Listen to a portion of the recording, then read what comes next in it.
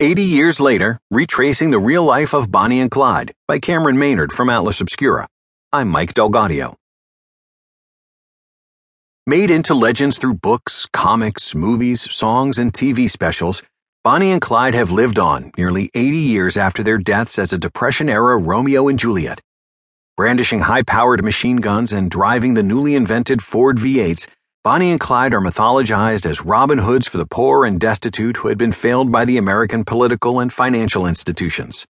But what is the real story behind Bonnie, a girl from Cement City, Texas, a small industrial town 3 miles west of Dallas, and Clyde, a young man of 5'6" with dark, wavy hair and tattoos on his arms that included a heart dagger and the letters USN from a failed attempt to enter the Navy as a teenager? Growing up in Dallas in the back room of his father's filling station, Clyde's first brush with the law came in 1926 when he was arrested for automobile theft as a result of neglecting to return a rental car. While these charges were dropped, Clyde was arrested again only 3 weeks later with his brother Buck, who would later initially refuse to join the Barrow Gang during the height of its notoriety, for possession of a truck full of stolen turkeys. By 1930, Clyde was incarcerated in the Eastham Prison Farm on a 14-year term for automobile theft and robbery.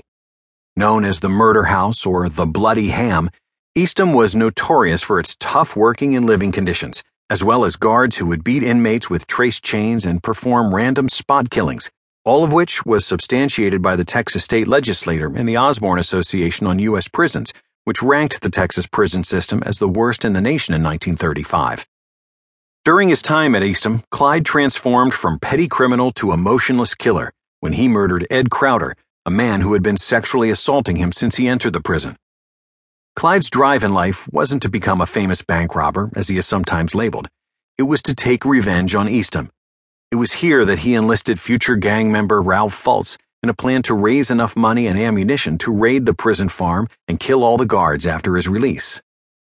While at Eastham, Clyde went so far as to chop off 2 of his toes with an axe to secure a medical release from the grueling work. Ironically, 6 days later, on February 2, 1932, he was granted parole by Texas Governor Ross Sterling. What followed was a 2-year stretch that saw the Barrow Gang rise into the national consciousness. The first bank heist occurred in April of 1932 at the First National Bank in Lawrence, Kansas. While the Barrow Gang is often thought of as prolific bank robbers, they mostly robbed mom-and-pop filling stations, feed, and hardware stores.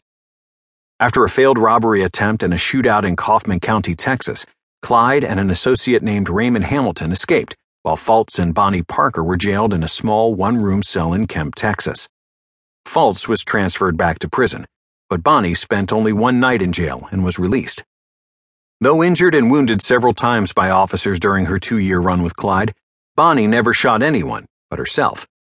In 1932, she accidentally grazed 2 of her toes when a weapon she was holding for Clyde discharged. "There's actually no telling how many times they were wounded," says Boots Hinton, son of Dallas County Deputy Sheriff Ted Hinton, the youngest of 6 law enforcement officers who ambushed Bonnie and Clyde. Living in Gibbsland, Louisiana, where he runs the Bonnie and Clyde Ambush Museum in the rundown town 8 miles north of the actual ambush site, Boots insists it was an old-school method of detective work that brought the outlaws down. A prescription bottle in the floorboard of an abandoned car in Michigan, testimony from waitresses and store clerks, and major highways and back roads canvassed to catch the gang on the move. While the carnage the Barrow Gang left behind perpetuated an image of a murderous, bloodlusting gang, their flight through the Midwest was anything but disorganized. If you were to drive from the Barrow filling station outward, you'd come across a string of markers and historical sites that are abandoned, rural, or aligning roads where the gang was fleeing from law enforcement. Not far west of the Barrow filling station is the abandoned shell of Bonnie's primary school in the defunct town of Cement City, now West Dallas. Through this community, Bonnie and Clyde drove in and out of town across the original Eagle Ford Road, known as the Devil's Back Porch, to visit family members while they were being hunted. Also, around the corner from the filling station is the small white house where Clyde gunned down Deputy Malcolm Davis as officers waited for the gang. Northwest of Dallas, Bonnie and Clyde were confronted on the side of the road by patrolmen H.D. Murphy and Edward Wheeler, ensuing in a shootout that turned the tide of public opinion against them. The gang ran as far west as Wellington, Texas, in the Panhandle, and as far north as Michigan to avoid the law. They drove through ambushes, wrecked cars.